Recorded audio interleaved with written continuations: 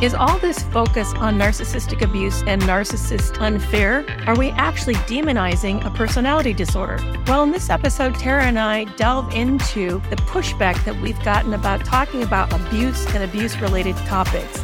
And the self-help tip is how to use a detailed personal history of work and relationships as a way to examine whether or not you might be the narcissist in the relationship.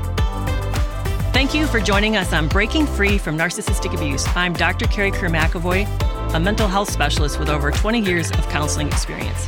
And I'm Tara Blair-Ball, a certified relationship coach. This is a listener-supported podcast. Please consider becoming a supporter of the show for less than a cup of coffee. Carrie, as I've been creating content for our new Breaking Free from Narcissistic Abuse social media platforms, which just a plug, you can find us on Facebook, YouTube, TikTok, and Instagram at Breaking Free from Narc Abuse. As I've been creating content for these social media platforms, I've been seeing lots of our comments about narcissists in general. And one of the most common troll comment, or really just criticism, is, are all narcissists abusive? Are we being mean, demonizing them? Don't they deserve healthy relationships? Don't they deserve content that helps educate them on improving their behavior?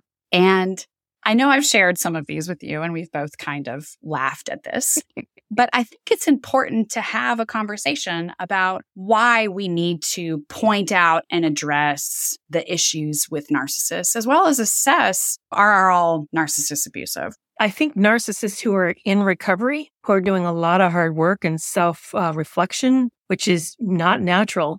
That's a skill set many of them don't have. I think that group probably is not terribly abusive.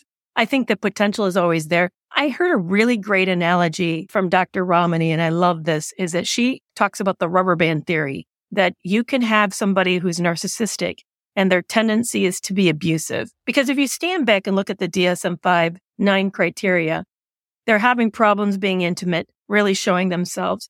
They're struggling with self-initiative, having goals, and pursuing those goals effectively. They're not empathic, naturally. And if they are, they tend to weaponize it. They tend to use their sympathy as a way to garner attention or to be the victim and to really kind of capitalize on those around them's feelings. And then they're just entitled and arrogant and think that somehow the rules don't apply to them. When you take that whole package, I don't know how you cannot be abusive. I want to live with somebody like that.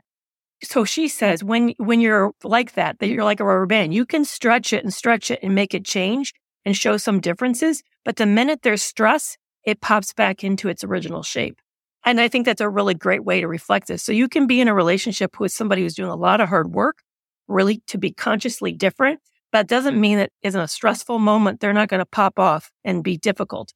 But to take those criteria, the DSM-5 criteria, and look at them and say, wow, that would be really hard to live with somebody like that, even to work for somebody like that, or have a neighbor like that. Means every time that you bring the garbage bin out to the driveway in your neighborhood and your neighbor who's like that sees you put it askew or at the wrong time, next thing you know, they're going to be calling the company, reporting you. They're difficult people.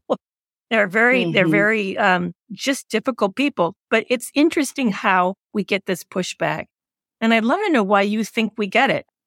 Whenever I'm defensive, it's often a situation of there's some kernel of truth that maybe there's something I'm not quite ready or wanting to look at. So when someone asks this question, like, are we being mean or are we overusing this term? Maybe it is a way of sort of not looking at our own actions. Or I wonder too if it's predatory people who don't want content out there educating about what is narcissistic abuse and what are the things that narcissists do to victims. And so they want to keep having the supply in their next victim. So maybe something like that.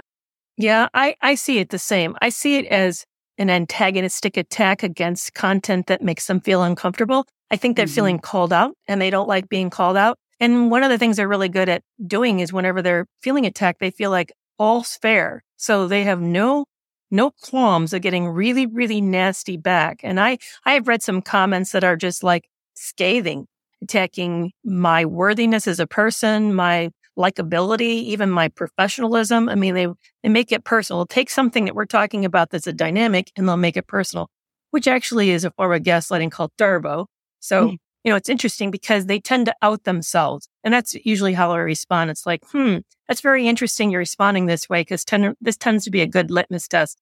And then they usually don't say anything because, I've kind of called them out. But I do think, here's the bigger picture to me. Is all abusive behavior narcissistic? No. Are all narcissistic, abusive people narcissists? No. But I do think that there is a greater awareness than there has ever been about abusive behavior and what really healthy behavior should look like. And I think as a society, we're recognizing there's a massive gap between truly civil, hospitable behavior and just offensive behavior. We do a lot of things that are unreasonable to each other a lot of the time. And I think that dialogue makes people uncomfortable. Absolutely. I had a big discussion around the simple phrase. It's not even my sound. I made a video using somebody else's sound called, when somebody says, after all I've done for you, and then it was an analysis of how it was a breach of contract that was really transactional. You would not believe the pushback I got to that video, enough so that I actually created a subsequent video to talk about that should not be a stipulation to relationships. We should not go into relationships thinking, Tara, because I'm here today, you owe me something. And if you don't show me the right kind of appreciation, then I'm angry with you. That we need to see ourselves going into whatever we do because it's what we want to do, because it reflects who we are, or we shouldn't be doing it. But I have a feeling most of us don't understand the degree that we are doing what we do based upon what we hope to get from another person. You even talked about that, and I'd love you to revisit this because I see that video really triggered men, especially men. And you had mentioned this before when you were working with men, how many of them saw all the things that they're doing as something that should be recognized, and how hurt they were that there was nothing coming from their partner.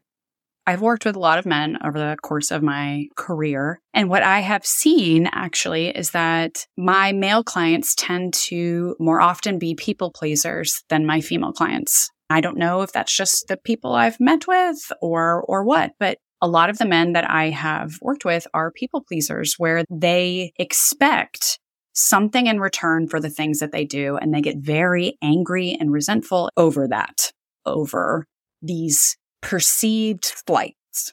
And they may be things they've never even communicated. They've never said to their partner, hey, I'm doing this for you. And because I'm doing this, I would really like X in exchange. It's very transactional. I bet they never said to the partner, do you want me to do this for you? Exactly. And too often when I've worked with couples, there's been an utter disconnect in them doing this thing that they say is for the other person, but is not, it's selfishly motivated. It is not, in fact, what that other person wants or has asked for or in any way communicated. But the intent is, I'm doing this for you and I expect something in return. And if I'm not getting that in return, even though I've never communicated it to you, I am very upset. So it's a dynamic that is problematic and absolutely based in this victim mentality, martyring sort of viewpoint. And I think that that's a good point because one of the things I see is narcissistic abuse to me. I'm just throwing this out there. It almost feels like it's on a continuum. And the continuum is at the low end, we're a little abusive when we don't have good boundaries and we're not really clear why we do what we do and we're not really clear what we expect for what we do. And we get sloppy about that. And then we get angry when our partner doesn't show up or appreciate it or see it. And then you get all the way to the extreme end, the pathological end, where you have somebody who's in the relationship solely to use the other person. The person so much doesn't exist that they're actually like property, this person's asset or property. So to me, it's layers of gradation between how much can I respect you and see you for who you are, and then clarify my intentions with you, to all the way to that I don't see you at all and you don't matter to me anymore. And that's very, very sick. Are we demonizing narcissists? Maybe calling this narcissistic abuse was the wrong name. I don't know what other names to call it because I've even thought about, well, what could we call it? Because you and I have talked about what's the difference between emotional abuse and narcissistic abuse. But it has to do with this failure of a relationship to be reciprocal and be respectful, a failure to see the other person as having integrity in themselves for who they are. And that to me, I don't think we can demonize that enough. I think that's cannibalizing people. When we fail to respect them and see them, then they're no more meaningful to me than the tuna fish that I ate for lunch today. And I think that's terrible. I think that's the hardest thing when I think of the criteria of the narcissist is the lack of empathy. You and I are very empathic people, and that means that we can both be very careful about how we approach or speak to or handle situations with other people because of that level of empathy we have. I would consider myself as very in tune with the feelings of others. And that's clearly a trauma response for me that I can be hyper vigilant. I'm like, how are you feeling? How are you doing? But on the other side of it, it does mean that I am careful at evaluating and looking at the impact of my actions as well as my intention. And if someone lacks the empathy, they may not have that same understanding of that impact. And that impact is so important in assessing how do I own my own part? How do I make amends? How do I make it right? And if you are missing that impact, missing even understanding what it was like for you to have hurt someone or negatively impacted them, how are you going to not be abusive in some way? If I can call you a name and not really consider that impact, why would I need to apologize or change or see it any differently? It is definitely a handicap. Here's the other thought I had as you were saying that. For years, for decades, we have been demonizing victims. Mm-hmm. If you really stand back and consider it for a moment, even think about the typical victim profile. How insulting is that? It was seen as, I can tell you who it was. It was a she. She came from a poor background, troubled home, was probably severely neglected and abused, made poor choices in men, maybe even had multiple relationships with multiple different dads with her kids. And now she's struggling as she bounces from home to home and she's getting battered in the process. And she is not holding a job down very well. And we all look at her and we judge her for that. Mm-hmm. And we've seen her as weak. We see her as a person who can't set good boundaries. She's needy. She can't recognize danger when she sees it. And we kind of, as a culture, has said she deserves what she's got. Mm-hmm. And for years, we have dumped on that woman. And we resentfully provide resources to her, but we don't see that this has been a setup that has systematically destroyed her to where now she is a ghost, a figure of what she could have been had she been in the right situation. To me, this is what we've done is we've turned the tables and we're turning the spotlight where it deserves. It always deserved to be on the one who's been doing the abusing, not on the one who's been abused. And the other really bizarre thing that they have found is when they started looking at, is that actually that trope, that profile accurate? They found, no, it's not accurate. It only applies to 1/3 of all the victims of narcissistic abuse. 2/3 were high functioning, without troubled homes and without trauma of their own. And here's the fascinating part. But if you catch them at the end of that narcissistically abusive relationship, they look like her because that's what's happened to them in the course of that relationship. The relationship has destroyed their sense of self, has even like you shared it was in the last example, in the last podcast, you shared about how you stopped driving because you got to be a worse driver when you're in the seat with that person. That's what they do. They systematically strip everything out that you felt secure around and make you insecure. I stopped driving too. I stopped doing a lot of things. I stopped writing. I would stumble over my words talking to people. I just got shaky everywhere. I started to no longer believe in myself. I started to step back and getting super insecure, all from the way that this person would make little digs here and a little comment there and how I could do it better over there. And next thing I know, I'm doing less and less and less and less. I was systematically becoming her. And I feel like, are we demonizing narcissists? No, we're putting the spotlight where it always should have been in the first place. That example shows exactly the fact that 2/3 of narcissistic abuse victims were high-functioning, probably successful, super agreeable, kind, personable people were targeted by narcissists shows that they sought out prey, people, strong and charismatic and wonderful, and then sucked them dry. Yeah. Turned them into weak and helpless people. That's what the narcissist did. Yeah. And I saw that for myself. Yeah. And I know you saw that too. Was it you that said this? Somebody said this, is that they see the strength that's outside of themselves. And they then, I think it was Dr. Carter who said this. They see the strength that's outside of themselves, and then they basically systematically suck that out until a person's a reflection of who they actually feel themselves to be. On the inside. Yeah, exactly. They turn you into who they feel that they are, while they basically cannibalize your strengths. Sick. It makes me more and more angry just talking about it. I don't wish anybody to be born with this disorder. And I do think it's a disorder that's both made and born. I think it's a combination of things. It's nurture and nature together that has to come together to have this happen. But on the other hand, once you start to realize that you're having a systematic track record of destruction, and you're starting to realize, wow, I mean, I leave a wake of failed relationships and I'm not succeeding at work. I think then that's like, maybe you should be stopping and taking a look at this. Maybe it's time for you to quit blaming everybody around you and take responsibility for yourself. But see, I know that's part of the innate problem is they don't want, that's scary. It's so shame-based. They feel like they'll crumble. But here's the thing. We never grow if we don't face our pain. Correct. So even the fact that calling us out for demonizing him is just another form of, I don't want to face my pain. You triggered me. Your video on this topic is too close to home. I don't like it. So instead of me pausing and doing something about it and figure out why I don't like it, I'm going to say, you shouldn't have made that content bad, you for doing that. Yeah. We have also received a lot of comments about how all women are narcissists. Oh, yeah. All women are narcissists. And it's very specific. All women are narcissists. And notice that you and I are both women. So I guess we would be included in this as narcissists. And clearly those people are very hurt to put that. Clearly they've had a history of very painful relationships. I know many of my male clients have had that in their past. They had a painful relationship with their mother, who may have been a narcissist, with romantic partners. And I absolutely get that. But the fact that it's demonizing a whole group, a whole gender, doesn't show that accountability piece, that ownership piece of what did I do to get in these situations? How did my lack of boundaries impact how those relationships went? It's not just all women are bad, because that's not true. That can't be true, you know? Yeah. I think they're piggybacking on the not all men thing, because women are saying we can't tell who's safe and who's not safe. So we just say that all men are.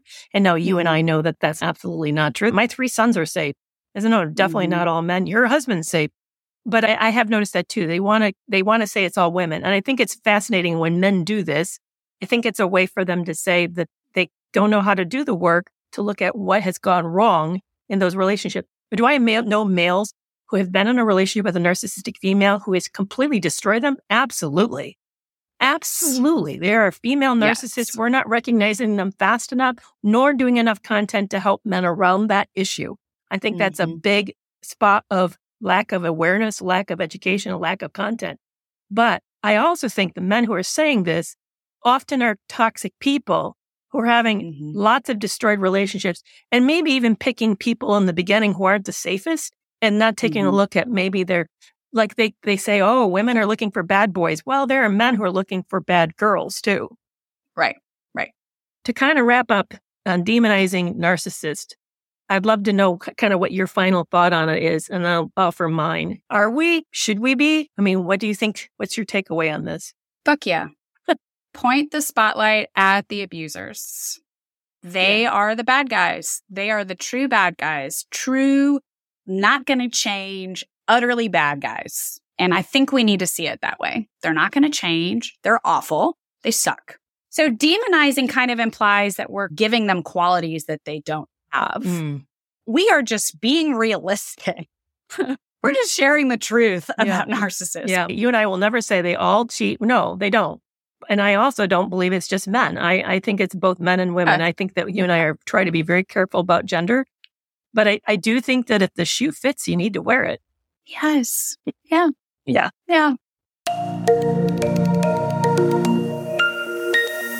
So a common problem, Tara, that I hear often is people get into these toxic relationships, and then by the end, they no longer can tell who was the toxic person, who actually started the chaos and drama. And it's really common for victims to ask themselves, are they the narcissist?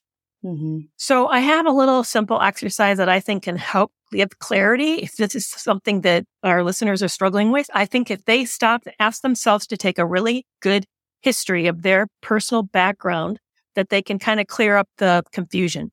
So the things that I'd love to have you ask yourself is to go back and identify key friendships in your life, key relationships, key family relationships, not just romantic relationships, but look at these different people who've served an important role to you throughout your life. And then also list your work histories. What was your first job? What did you do for your second job? What are you doing now? And then rate them how healthy those relationships or those work experiences have been. Is there a lot of chaos and drama in those situations? Did it crash and burn? Did you have like a blow up where there's now no contact? Did you have to like suddenly walk away from a job and did you get fired for unknown reasons that no one wants to talk about? I often think that if you look at this, you're going to end up finding a clear history of, yes, there's a lot of chaos around you, a lot of disturbances and trouble, or you're going to find that for the most part, you've had a pretty calm, quiet history until you met this person or met people like this person. Because I do know sometimes victims get into subsequent abusive relationships without really realizing why. So it's not fair to say just because you had a couple, traumatic or chaotic relationships, that means suddenly you're the problem. But if you look at the whole picture, you'll be able to get a clearer picture of it. And here's the other big takeaway. Abusive people, narcissistic or entitled people don't often see themselves as the culprit. They tend to blame everybody else. So usually people just asking me the question is a really good sign this person's got some self-reflection and some empathy. But I have met narcissists who are becoming self-aware. So I do know there is that group who sincerely wants to know and probably is the problem. But I know that most often those who ask this question, they're not the problem. They usually have gotten caught into a very difficult relationship that has made them feel like they're the problem. Yeah, I love that. I think just a couple other questions to add was, what are the patterns you're seeing and what may have been your part? Because I know for myself, I had a lot of relationships that blew up or ended and seemed awful. But really when I evaluated my part, I'm like, oh, I had tried to set a boundary. Yep. And they had a huge reaction, or I had tried to take care of myself or whatever. Like being able to really evaluate it from that perspective. And you made another really good comment before we came on air, and that was sometimes we think we're the problem because they set us up for reactive abuse. So sometimes we need to differentiate that. Like, no, I was provoked. It was self-defense. That's not my normal reaction. I felt like I was cornered or I had no out or I lost my voice. That's very different than trying to control someone or just to intimidate somebody. Mm-hmm. Thank you for joining us today. Have a question or comment? Email us at hello@breakingfreewithcarrieandtara.com. If this episode's been helpful, consider becoming a supporter. And if you haven't yet, make sure to follow us at Breaking Free from Narc Abuse on Instagram, YouTube, and Facebook. We'll see you back here next time.